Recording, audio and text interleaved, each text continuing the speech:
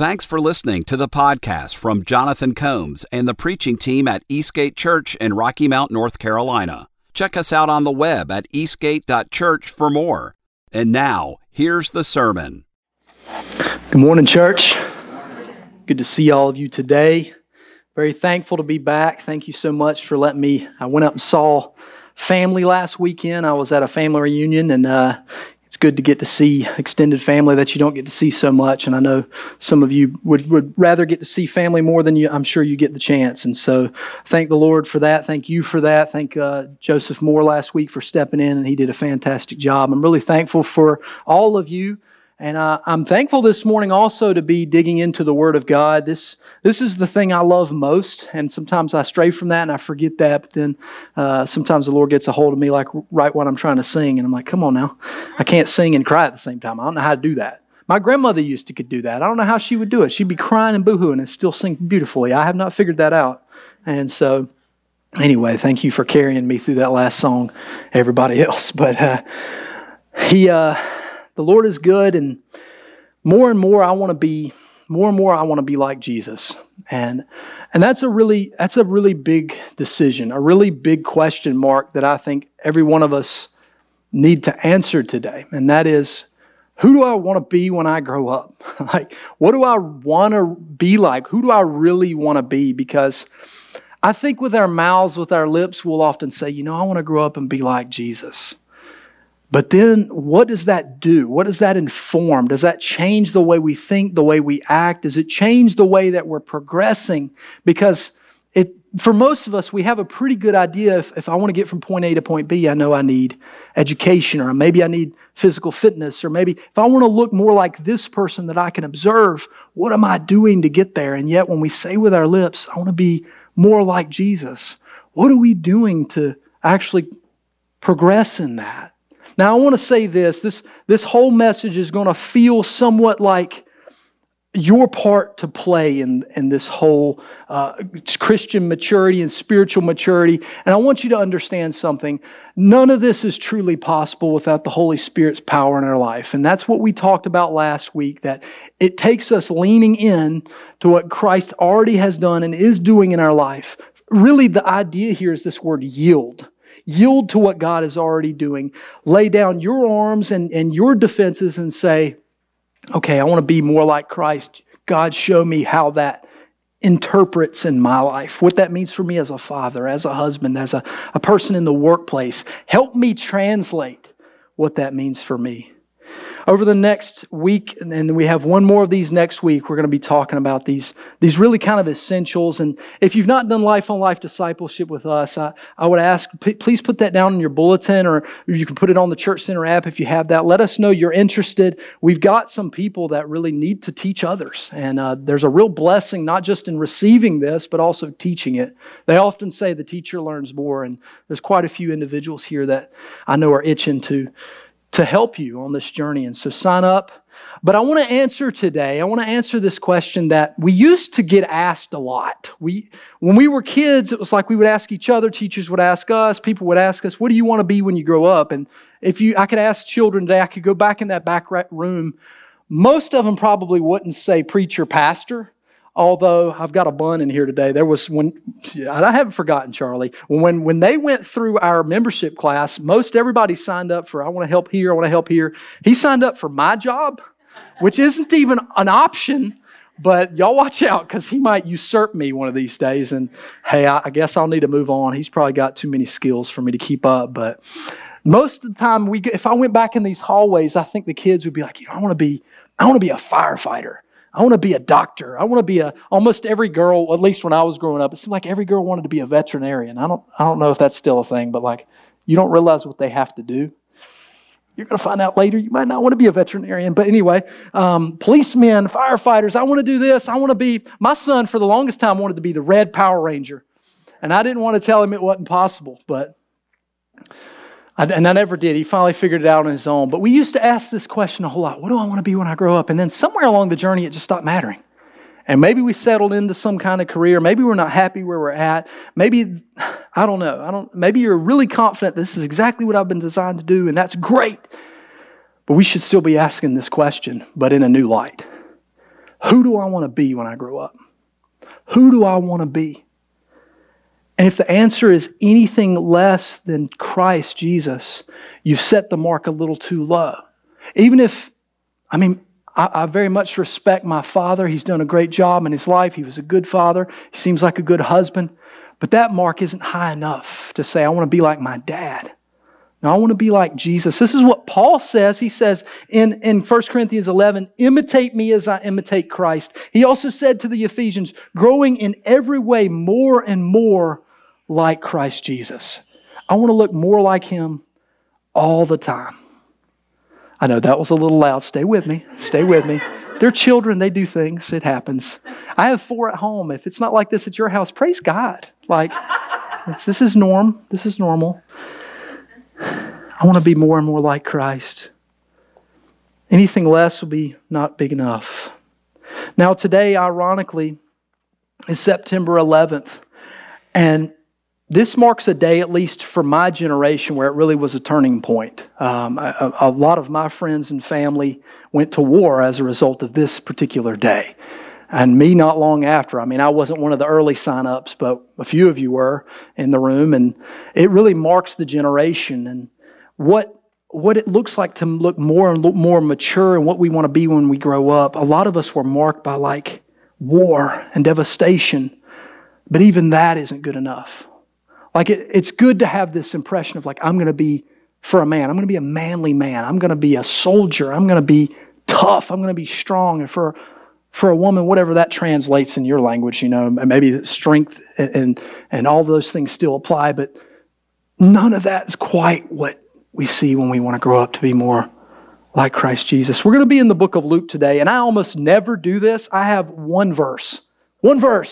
All right? So we might finish on time. This is really good news. I missed a week though, so I got a lot to say, so I'm going to try to get through it. I'm going to get through it quickly, but we're in the Gospel of Luke, and we're in chapter 2. And any of you Bible readers, Luke chapter 2 is really about the birth of Christ in His early childhood. And so I know you're already curious, where are we going with Luke chapter 2? But that scripture ends in a very interesting way to define really how Jesus grew up. And Luke here is concluding this narrative of Christ's childhood by stating the ways in which Jesus grew into manhood, into adulthood. And we can grow in these same ways. We can grow like Christ Jesus by the power of the Holy Spirit, by yielding to what He's doing in our lives. And the text will give us, I believe, 3 very clear ways. And so let's read this one verse, Luke 2:52. It says, "And Jesus increased in wisdom and in stature and in favor with God and man." Wisdom, stature, favor with God and man. So how do I grow more like Jesus? Well, I'm going to keep this simple because the Word of God is just so good here. It's clear, I think. And the first one is really easy to understand, or at least in one aspect. I want to grow more like Jesus in wisdom. In wisdom. Now, there's a couple of questions that I think we should ask of the text here. Is it possible for the perfect Son of God to grow in wisdom? That's a very interesting question we should ask of the text.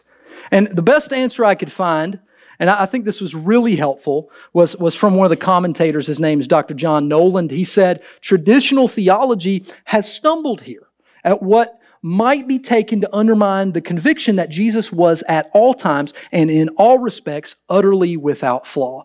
I agree.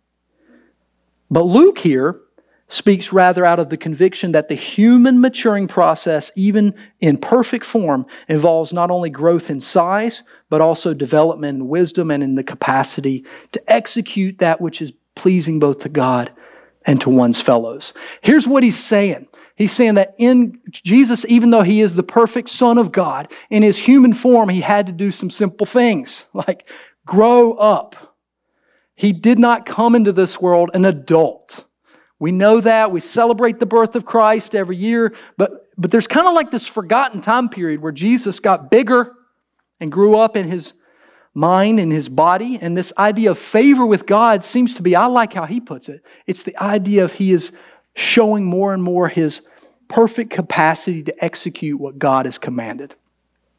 That shows clear indication that God is working in and through his life. And for Luke and many others, they're on the outside looking in, and what they see is Jesus growing up and that God's favor is resting upon him and that he's doing the will of God. I would argue there's no lack at all in Jesus' favor with God, but rather we see the blessing of God pouring out more and more on his life. Now, wisdom. Growing up in wisdom. This word, quite frankly, I don't think many are so wise. You think what you will. I don't think most of what we see, at least in a public scope, the things we see on TV primarily, don't show a lot of wisdom necessarily. There are many who are possibly wise, but it's not really in the public eye. Because this idea of wisdom, in the dictionary, it says that wisdom is the judicious application of knowledge, the knowledge of what is right or true, coupled with just judgment as to action. So this means that wisdom and knowledge are not the same. We kind of know that already. There's a reason we have two different English words. You can be a really smart person and not be wise. You know these people. You've met some of them. They're the dumbest smart people you know. I don't know what, and we used to call it this way, to take it out of the spiritual realm. There was people in school with me that were excellent at taking tests and excellent at making straight A's. But we would say, he's real smart but has no sense. That's what we would say. No common sense. It's like this person has no ability to interact socially with others in a way that is sensible. But they're real smart. It says that Jesus grew in wisdom. Now, I'm not belittling intelligence. There's value in knowledge. But what do you do with so much knowledge? What is true? What is right? Where do I put this? We live in a generation now, we live in a time period now where you can access any knowledge that's pretty much ever existed on the face of the planet by clicking something. You can do it right now. You can pause me speaking, zone me out, and go, I want to know more about some stuff. And you can do it. Easy. There's so much knowledge, but he says, coupled with knowing what is true and right and being able to apply it, that's wisdom. That's wisdom. Now, this isn't a popular view, but it should be a popular view inside the house of God, among the people of God in the church of God. Proverbs 9 says, the fear of the Lord is the beginning of wisdom, and the knowledge of the Holy One is insight. This is here, I believe he's here talking about the Messiah, that we have more knowledge in knowing Christ Jesus the Messiah. This gives us more insight, more wisdom. This means, and I've used this illustration many times, but it rings truer and truer all the time, that I don't start with being wise anywhere else but right here. He says the beginning. The fear of the Lord, this is about awe, respect, understanding. This is about not fear as much as like his wrath, but fear more in the sense of, I believe he is who he says he is. I lift him up in awe and reverence. The idea of reverence is on display here. And if I'll start there, things make a lot more sense. If I'll start with God is true, God is creator, his word is true, I believe it's inerrant, I'm going to take his word at face value and believe it for what it is, even when it bothers me. And it bothers me sometimes. I don't understand everything, but I'm going to look at it and go, okay, God's word is true.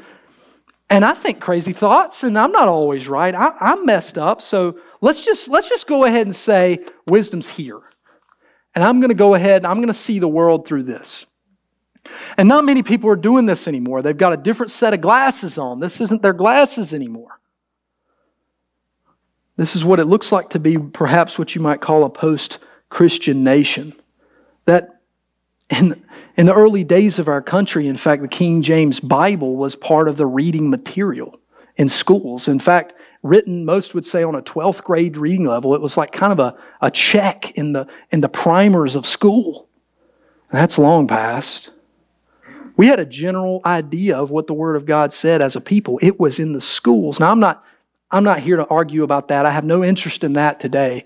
However, as people of God, we need to understand that if we desire wisdom, and we should, it starts here. It starts with the Lord. James 1:5, in fact, this is interesting. James says, if any of you lacks wisdom, let him ask God, who gives generously to all without reproach, and it will be given him.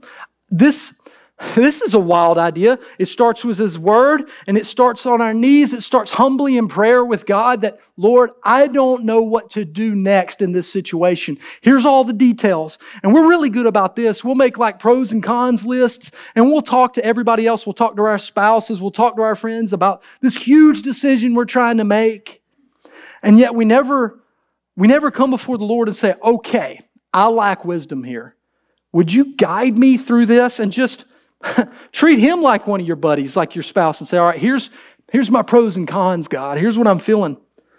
And you might find that this thing, maybe this side of the list is way longer, but this one item is what God is all about. And so it doesn't matter. It doesn't matter that I told God 7, 8 years ago, I'm not really interested in Rocky Mount, to be honest with you, God. But this one over here, He said, you're called, and I'm sending you, and I got a plan. And I'm like, but these things, like, I like the beach. Can I go anywhere, like maybe beach or mountains? Not here. Like, we missed it. But this. And that could have had a con list that went off the page. It didn't matter. Lord, I lack wisdom on this.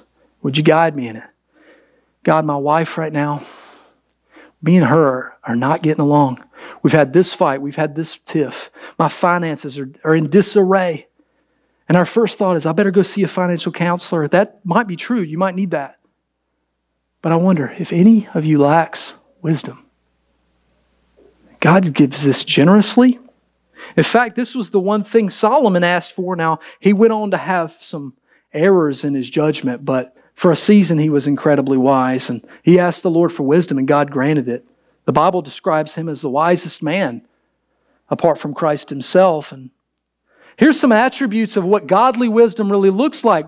James, it says that wisdom from above is first pure, then peaceable, then gentle, then open to reason, full of mercy and good fruits. It's impartial and sincere. With all this knowledge, with all this access, this part I think is kind of uncomfortable, but I couldn't really help but think about this as I was diving into this idea of growing more like Jesus in wisdom. And that we are getting to a point in our society where we are having a lot of difficulty answering very basic questions. Very basic questions that we used to know, whether it's biological, whether it's things about identity. There's a lot of things that we're seeing, especially in our young people, that they're having difficulty defining simple things that Genesis 1 describes. Now, if you go away from that, if you go away from a God who's creative, a God who made all of this, it's an extremely slippery slope where we begin to question. We don't really know how to define, and this is becoming somewhat cliche, but I mean, we all saw it just a few months ago. Our Supreme Court justices don't even know what a woman is. Now, that's laughable, and I think she was trying to dodge it, right? Because this is a loaded question now. But I find it interesting that it is a loaded question. Because Scripture is the beginning of wisdom. And if I understand who I am as a created son or daughter of God, some of these questions just aren't that confusing. So, yes, there's an incredible amount of knowledge. And I'm learning, I read recently that even in modern scientific research, there's new criteria about what they want to put out if they're going to release or publish research. It used to be things like, have they gone through the entire scientific process, hypothesis to experiment? They've gone through the process. Has it proved again and again and again to be a true thing? That used to be good science. Like, okay, evidence shows again and again and again that this thing that was a theory apparently is a law. But now, modern scholarship is saying, okay, but there should be another piece of criteria in that. Just because it's true doesn't mean it's helpful. So there's another piece that says, all right, it may be true, but does it harm people? Does it cause them to think differently about themselves? And so now science is being engaged by this emotional, how we feel about it. And less people are publishing things that are true because it might rub somebody the wrong way. That's curious. That's interesting. That means there's a lot of knowledge out there you may never be able to access, or knowledge you can access, but you don't know how in the world to decode it. There's this interesting thing. I'm kind of a history guy.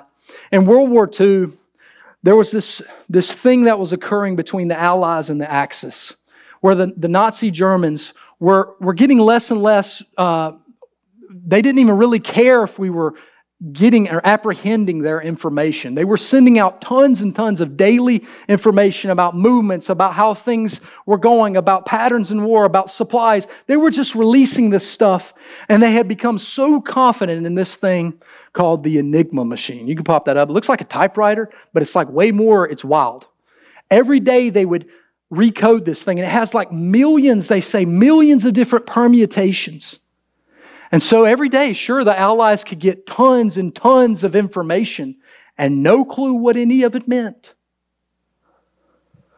Until they discovered that in their overconfidence, they kept saying similar things over and over and over again in these messages. One of them, the main reason they were able to decode this was the words, Heil Hitler.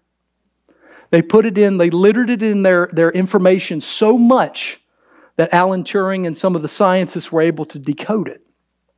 So then, for the end of the war, we were getting an ample amount of information that they didn't know we were discovering because what? We had the key. We had the key. Friends, there's a lot of information out there, but it's useless. It's knowledge without wisdom, without the key. Right. I know this might sound old school or something, but it just is. It just is true. Proverbs says the fear of the Lord is the beginning of wisdom. The key is the Word of God, Christ Jesus Himself, giving more insight. Do you have this key in your life? Is God's Word the key in which you decode your world? Or do you run that thing through all kinds of different filters before you ever come to the Word of God? I'll just ask you, believer, friend, let this be what you sift things through first.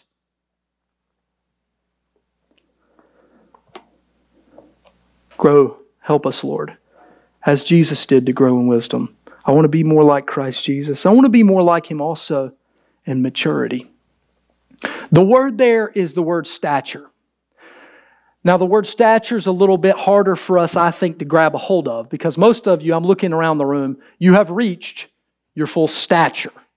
But this word in the Greek, the word hekelia, really means maturity in years. Maturity in the sense of you have reached full form, if you will.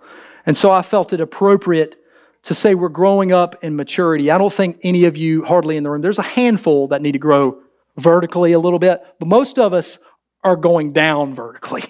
Like we're starting to go the other direction, or maybe we're going wider. I don't know. You do, you boo. But we're not growing in this kind of way. Instead, we need to think about what does it mean to mature? Spiritual maturity. This is the idea that I'm developing more like Christ in my responsibility and my ability to be level-headed, that I'm careful, I'm thorough. This word, when you unpack it, has this idea that we're not so offendable. Boy, I don't have time to get into that today. I didn't even want to address that so much, but it is a sense that when we reach a point of maturity, and this is the idea of I really understand who I am in Christ Jesus. I understand that God has created me for a purpose. My life has meaning, that this is what God has designed me for, is to know Him, to love Him, to serve Him, and everything else is supposed to line up under that. Man, that makes me so hard to offend. It just does. Because I care less and less about what everybody else says I should be or should be doing. I know who I am. Amen. And that's a piece of maturity. I'm not saying I've arrived. I'm far from it. But I want to be more and more like Jesus all the time. And so level-headed, reliable, dependable. Now, interesting, I think most of you would probably agree with this just in observation. Maybe, especially if maybe you're a teacher or you're working with young people a lot, or you're just working, I don't know, some of you are in police and first response, like you're seeing a lot of people at their worst. Like if those are the kind of fields you find yourself in, you already know people are seeming less and less mature all the time. Now, maybe this is like an old crotchety thing to say. I don't know. Maybe I'm getting older and I'm starting to go, I feel like I didn't act like that at 13. Now, I probably did. But my mind is like, I think these teenagers are doing weirder stuff than I did. Maybe not. Maybe we were already strange. I know we were, but this idea of maturity here, the people studying the fact are actually showing that there is something shifting in our society. These weren't Christian sites. I went on multiple different publishers, different researchers, the Pew Research Center and a couple others, talking about and writing on this fact of what does it mean? What is the marker of maturity? And just, there's only so many ways you can measure a thing. Like some people are mature in the way they speak. That's kind of hard to measure. Like they've reached a mature place. They carry themselves well. Can't really measure that so much, but there was several people agreeing on some markers of what they called maturity or adulthood. One of them is that one would finish one's education. Finishing one's education. Leaving home was a marker. Finding a life or permanent kind of career was a marker. Marriage was that interesting, still a marker. Having children, a marker of maturity. And statistically speaking, almost all of them would agree that young people are slower to reach almost all of these markers than previous generations, leaving many scholars to say, well, perhaps people are maturing slower. And outside of Christian circles, outside of Scripture, there's a lot of things they're placing the blame on here. And you may have heard some of this, like the economy. And there's some truth to this. What our grandparents could buy in a home, we can't buy that same house for that same price. Things have inflated and things have changed. So they'll blame the economy, and there's a reason that people aren't able to hit these markers, or they'll say it's differing societal pressures, or there's a lot of reasons that people will give. I would say these markers aren't necessarily the clearest indication of maturity, but they're something. And I think it's a faith thing. I think perhaps, and I think I'm right, this is spiritual. These are indications among many that show a faith that actually has activity. And Paul writes in Ephesians chapter 4, he says, this will continue until we all come to such a unity in our faith and knowledge of God's Son that we will be mature in the Lord, measuring up to the full and complete standard of Christ. We will no longer be immature like children. We won't be tossed and blown about by every wind of new teaching. We will not be influenced when people try to trick us with lies so clever they sound like the truth. This sounds like the world we're currently living in. There's a lot of waves, a lot of different teachings that will make you go, which way do I go? I don't know what to follow. And spiritual maturity, following Christ, gives us a new standard, a complete and full standard. That is, I'm going to try to measure up to Him, not this other stuff. So, friend, only you can do this right now. What are you using to measure your life? What is your measuring stick? And these things might not be bad. They're just incomplete. I'm not so different than you. I measure myself a lot of different ways, and the measuring stick of Christ Jesus isn't always the one I use, even though it should be. Sometimes I measure my life. I did this even as a pastor. Am I being successful? Those 2 years at RMA, y'all, when we were at Rocky Mount Academy, there were times where I'm like, I'm not very successful. And I don't know why these people keep coming. This is a disaster. There were times in my life like that where I was measuring myself. How? By comparing myself to other pastors in town, because you can read book after book about church growth and church planning and where you should be. And you should be, after 2 years, you should be at like 100 people and this should be happening. And I'm like, where are they planning these churches at? Because Rocky Mountain don't seem like it's going to go like that. After 5 years, you should be here. You should be hiring staff. Like, so I'm measuring myself on what I'm reading and what I'm seeing, and that I'm not successful. Or I'm measuring myself by my bank account. Where should I be now? This was harmful for years. I was like, am I seriously still renting? Like, have I just moved for the 10th time into another house that I know is temporary, and I'm probably going to move in another year? Y'all just don't know, man. That was rough. Some of you do know, but boy. It seems like my friends are hitting this and this is happening, and I'm measuring myself by all of these different standards. Am I enough?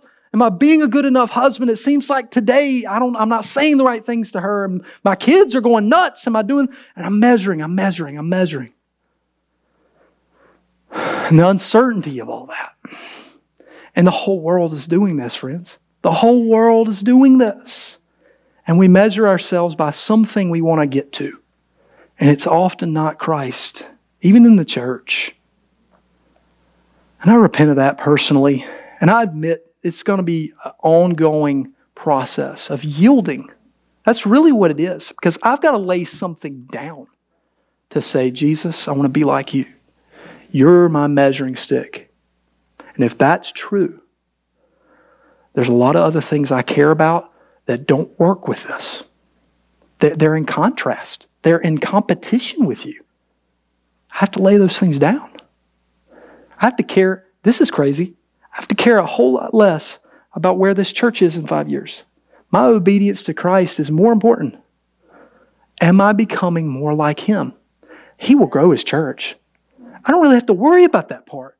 What I should be concerned about is if I'm becoming the man that should be leading such a thing. Because if I'm not being more like Him, I'm not that man. I'm not capable of leading such a church if I'm not more like Christ. And that's what we all have to ask ourselves. What am I measuring this life under? Is it my happiness? Some of you have fought this, and you know in your heart that this is true, that you've measured too much on, I'm unhappy, and I've been unhappy for 6 months. I've been unhappy for 6 years. Maybe I should leave my marriage. Maybe I should leave this job. And the problem the whole time was you were trying to get there based on happenings and happiness.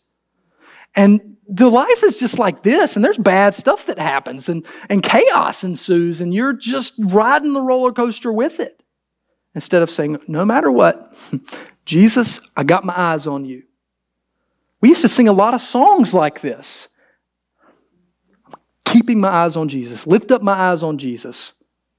Why? So that my pursuit in life is straight and confident. Boy, what a game changer. What a game changer. When you consider your behavior, my friends, are you experiencing greater maturity? What that might look like is greater self-control. Greater self-control over your appetites. Or do your addictions and the things that have constantly nagged at you, do they still rule your life? That's a sign of either your eyes are down or you've lost the mark. Perhaps look up, my friend. Are you learning to control your tongue? Control your anger? Control, you fill in that blank. Are you honoring God with your life? Are you acting more like Jesus? It's kind of like this. Are you thinking, that first point is like, are you thinking more like Jesus? Do you have the mind of Christ? And are you acting more like Him in maturity? And then the last is this. Grow in favor. Now that kind of felt like 2 points there, but I think they have a similarity that I wanted to keep together. This idea of favor is so interesting in the text because normally this word, it's the word charis. And if you've been at our church for a while, I say this word all the time because it's the word grace. Charis in Greek means grace. And hundreds of times, in fact, in the New Testament, this word is in there 156 times. And 130 of those times it's translated grace. And yet, in every translation that you probably have or would read. Every English translation, it translates this word charis here, favor. And I think it's a great translation, and here's why. When I think of grace, and I bet when you think of grace, you think of this unmerited, this forgiveness, this mercy, salvation. When you think of grace, that's what you think about, and that's true. That's good. When you think of favor, you think of something else a little bit. You think of this idea of approval or commendation or kindness, or someone is behind you. If they show you favor, they got your back, support. And that's really what the text is talking about here. That when you observe the life of Christ, you could see God's favor resting upon Him. That is, God approved of Him. This is my Son in whom I'm well pleased. And the miracles and all of this and the commendation, and God lifted Him high. And then after, it says in Revelation, after the cross, He's lifted Him to the highest place. This is that favor of God. And He also experienced this favor with men. So He grew in favor. He grew in favor with the Father. Not that He lacked any such favor, but the means by which those who were observing Jesus, they could tell He was growing into a man approved by God. God is clearly supporting His life. And Christ's close relationship with God is consistently observable. And God's outpouring of blessing on Jesus' life is likewise observable. So what does it mean to grow in favor with God? This really brings a lot of light. This word favor brings a lot of light because it's a combination, I believe, of that which is intentional and that which is observable. Our relationship to the Lord is both intentional and consistent. And we know this in just about every other relationship. We know that our communication has clear components, and it has to be intentional. It has to be consistent. If you've got a friend that you haven't seen in a long time, yeah, you're still friends, but you've got to do this thing called, we got to catch up sometimes. We got to get together and we got to catch up. We say that all the time. Why? Because we've lost something. We don't know each other like we did. If you're having to say this to your spouse, something's wrong, all right? Babe, we need to get together sometime and catch up. What? No, you stay caught up. Maybe go on some more dates or talk more. Get caught up, people. I don't think this could happen in my life. My wife is very good at talking to me. Now, maybe I need to do my part a little better. I'm really good at listening, or at least appearing to listen. But there's a lot of communication in my house. But this should be true with my father. And you can pop up this image. There's this vertical sense. This is in our Life on Life material. These are the things that we do intentionally to find favor with God. Why? Because He wants to have a consistent, intentional relationship with us.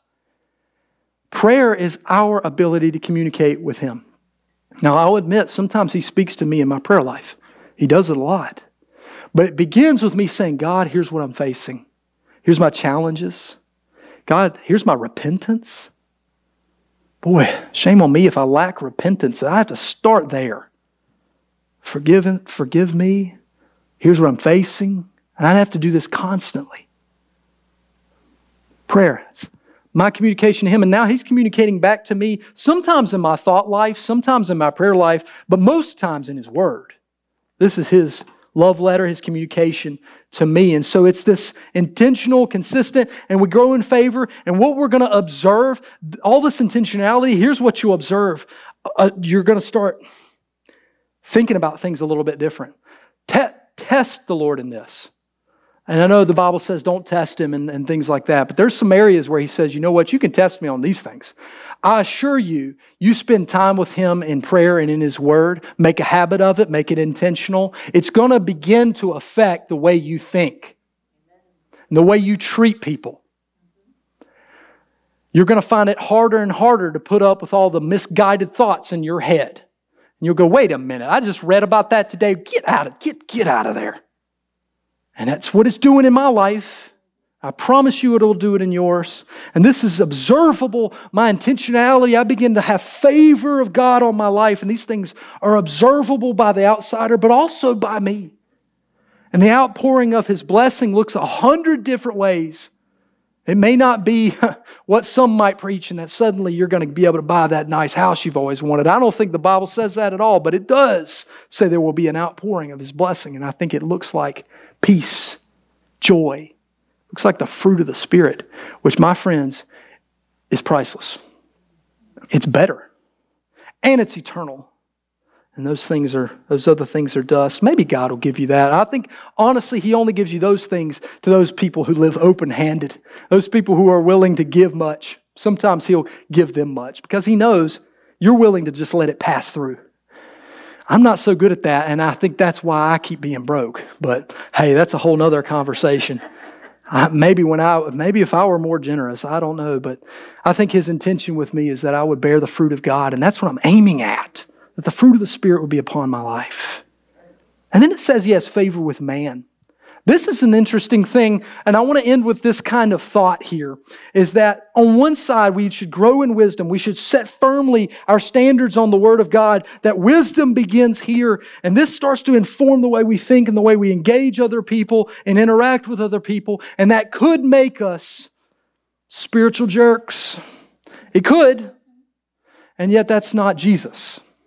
It says Jesus found favor with men. Now, there was a few people who didn't care too much for Him, and those were those religious Pharisees and people that were lying and leading people astray. He had no fondness for them. He was harsh with them.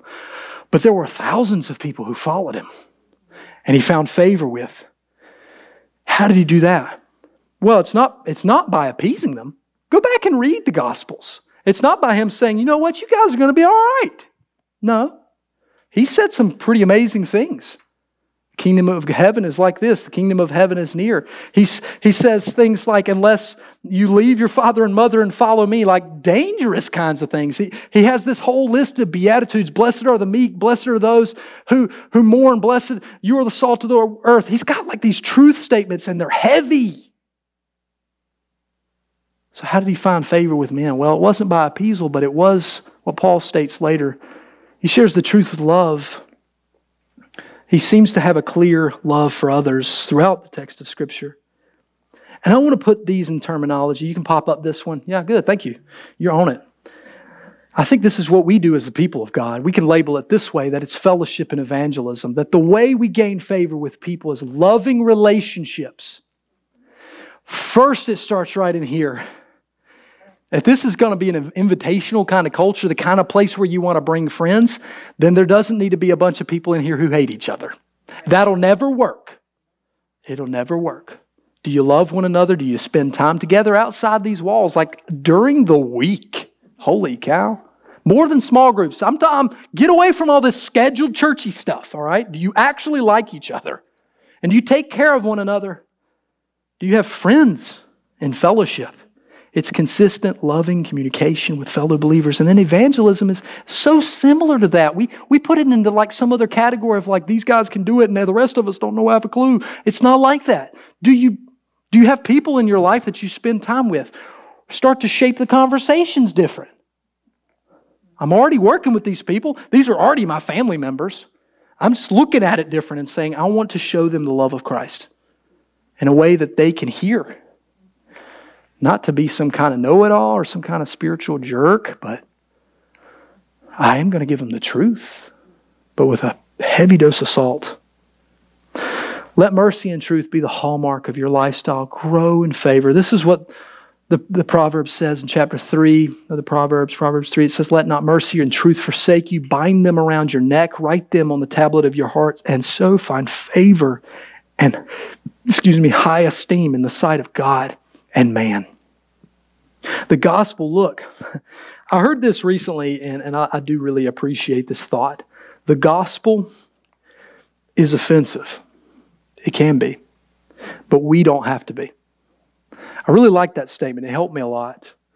This is what Peter writes in chapter 2, 1 Peter. He says, so the honor is for you who believe, but for those who do not believe, that stone that the builders rejected has become the cornerstone, and a stone of stumbling and a rock of offense. Understand that the gospel message is already hard to hear. Now, I'll be honest, because the Holy Spirit is in me, I don't understand entirely why it's hard to hear, because to me, it's freedom. To me, it's like relief from a burden I couldn't carry. But for many, it's offensive to find out I can't do it. It's offensive to find out I'm not good enough. I'm a mess. It's offensive to find out that my works are not going to get me there, no matter how good I am. I think most people want to know they're doing a good job. And that's good on one hand. But the gospel comes and says, apart from Jesus, I'm lost. It's offensive. But we don't have to be. I heard from, I think this guy's not in ministry anymore, but he was an artist. I think he did rap for a while. His name's Trip Lee, but he said the gospel itself is already offensive enough. We don't need to add offense to it by being very condemning and self-righteous. We don't need to add offense to it by being incapable of actually loving and being in a relationship with people. We really want to show people the compassion of Jesus even as we say very hard things. I really appreciate that. I'm trying to do better about that personally. What does it look like to find favor with people? It's truthful, but with love. Favor is always relational, both with God and with others. And look, relationships are not built quickly. They're not built quickly with the Father. They're not built quickly with others. You're not going to snap your fingers today and say, today, favor of God is upon me. He loves you. He has compassion for you. He's done more for you than you could possibly fathom. But relationship takes time. Would you intentionally and consistently make the commitment that I'm going to spend time with God? I actually want to know Him. I want to know Him. And I want Him to speak into my life. That means intentional, daily prayer and Scripture reading. And others, I'm going to take time. I felt bad about this. I want to end with this story.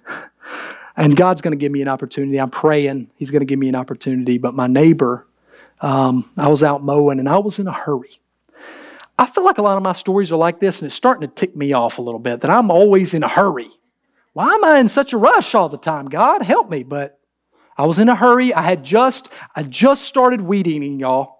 And I like to do long maintenance. Y'all do you. I love it. I'm out here weed eating, and what do I do immediately? I throw the line. Like I'm just getting it, and all of a sudden the line goes tearing off somewhere. I go and find it, and I go into my shed. I'm like, oh, great. I was already out of gas, and I was praying all morning like, I really don't want to get gas. And somehow the Lord, miraculously, my mower just kept going. I'm like, hallelujah. I'm in a hurry. But I didn't have any more weed eater twine. I said, well, it's just meant to be. I'm having to leave the house today. So I'm in a hurry. And as I'm about to back out and go to Lowe's to get weed eater twine, and I'm just going to go ahead and get gas since I'm out, whatever, and spend $1 billion on that E90 stuff because you're supposed to put that, whatever. And my neighbor comes over. I've yet to talk to this guy. I've talked to his mother, never talked to him other than, hey, that's what we've been doing. I've been living there almost 5 years, I think, something like that. He approaches me as I'm heading towards my truck. Hey, I'm Cameron. We've never actually introduced ourselves. Oh, hi, I'm Jonathan. And he starts, I heard you were a preacher. I said, oh boy. That's always a good start right there. I heard you were a preacher. That's right, yeah. That's good to know. That's good to know you're a preacher. Word vomit. Like, just the last 2 years of his life have been so hard. And I'm thinking in that moment, God, I don't even know how to put this on my face, compassion right. Like, I just need compassion on my face, but I'm sweating, I'm disgusting, I want to go to Lowe's. And so I'm like, man, that's terrible news. I'll be, I'm going to be in prayer for you about that. And I'm trying to do good, but I'm hurrying the conversation. And I felt such regret after that because it's like, that's not love. You know what I'm saying? Like, the loving thing would be, that twine didn't matter that much. I still had some day left. The rain was coming. We could have read it in the rain. Be all right. I might get struck by lightning. God does what He wants. You do you, God. But that was like sovereign moment, and I just screwed it up. And I do this all the time, and you probably do too. But I want to do better. I'm in such a hurry. Slow down. Because what's loving there? This man just told me about the passing of his father. And I am authentically trying to say, I am sorry for you. And basically left him with like, let's talk more about this. But why? Like, let's just talk about it right now. I just want to encourage you as I'm trying to encourage myself, like this evangelism thing, this idea of being open with the gospel is just simply not that hard. We're just really busy. Or we're just really living a life with blinders on. Some of you are much better at this, and the only reason you're better at it is because you've slowed down a little bit. And you've said, you know what?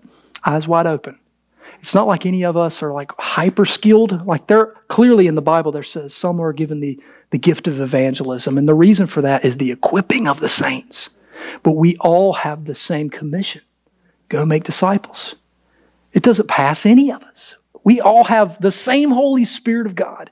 And I looked at that moment and went, duh. And I still screwed it up. But I'm going to get another chance. I'm praying to the Lord, like, give me another shot at that. I won't mess it up again. I promise. I won't mess it up again. That takes time. Relationships aren't built quickly. Will you, as Jesus did, gain favor with others? Striving for close and consistent relationships with God and with other people through loving relationships in the body of Christ and also in this world. Growing in wisdom, growing in maturity, making the decision with me and the saints. This is the lens in which I see the world. Let's pray together, church. Heavenly Father, I thank you so much that you are, first of all, a loving and good God to us. That before any of this idea that we could grow in wisdom, that we could grow in favor, that somehow we could be more mature in Christ Jesus, none of that is possible unless first, God, you loved us. And I'm so thankful for that today. I just, first of all, want to pray that out. I am grateful for who you are to me, and I am ashamed about any time where I try to walk in a way that isn't putting you up as my measuring stick, as the one I've got my eyes set on. Would you do that in this place today, Lord? Let my heart be changed. Let my mind be shifted, and do that in your church and your congregation, God, that we would fix our eyes on Jesus.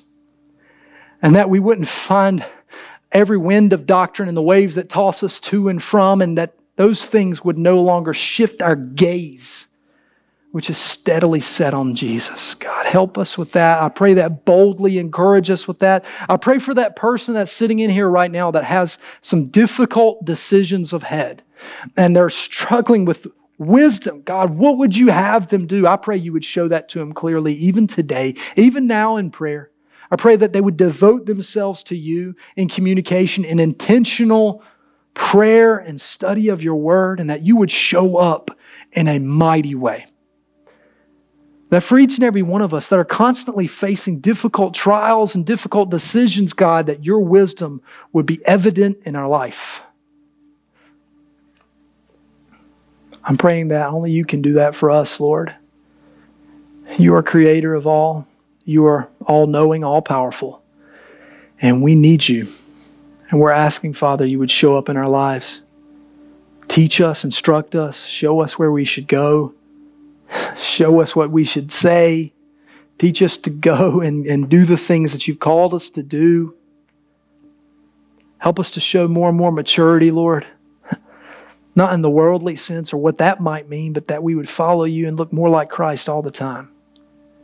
That people would know us by our love, but also by our honesty and our integrity and by the true words of our mouth, and that people would begin to flock to us because we're the kind of people that give loving but truthful advice that's filled with Scripture and salt and seasoning. God, do that in us. Dear friend, if you showed up today and you want so desperately to find favor with God, you want to know that God loves you, and you're hearing those great things about Christ and how He sacrificed for us, and that all of this is possible through the Holy Spirit of God, but you know you're far from God. The idea of finding favor from God seems so distant to you. And I would challenge you, my friend, that perhaps the reason for that is that you've not given your life to Christ. You've not made a confession of faith. You've not made the decision in your heart that my life is His and I'm going to live for Him. If that's you today and you're feeling the Spirit of God urging you and drawing you in, pray with me. Don't wait. Pray with me, a simple prayer of confession. Paul writes in Romans chapter 10 that if we confess with our mouth that Jesus is Lord and we believe in our heart that God raised Him from the dead, we will be saved. So friend, if that's you today, pray with me. Jesus, I believe You're Lord of my life. What that means to me is You're in charge. You're on the throne of my life. You are King. And God, I believe, Jesus, I believe that You died on the cross for my sake. The sins of the world, sure, but my sin, my brokenness, I lay that now at Your feet. I've struggled with that kind of stuff for a long time. I have guilt. I have shame. I've tried to do a lot of things on my own. I've tried to walk my path, and Lord, I feel distant from You. I lay that now at Your feet, believing that Jesus has paid for it on the cross. And God, I believe that You raised Jesus from the grave, and I have hope. I have hope beyond death. I have hope in the resurrection. And I thank You for that, Lord. And I'm asking, Jesus, I'm asking today, would You begin to show favor upon me in my life? Begin to speak to me as I pray to You. Hear me. Begin to speak to me through Your word, God. I believe You will do it. And pour out wisdom on my life. Pour out the fruit of the Spirit, peace, love, joy, patience, all these things. Self-control, faithfulness, gentleness. Pour that out on my life. If you prayed that with me just now, dear friend, welcome to the family of God. And we're praying the same kind of stuff with you. We desperately, God, we desperately want to see an outpouring of Your blessing on our life, the favor of God on us in wisdom, in maturity, in the fruit of the Spirit. I pray that we would be a church marked by love, joy, peace, patience, kindness, goodness, all of those things. It would be evident in our life. We pray all this in Jesus' name. Amen.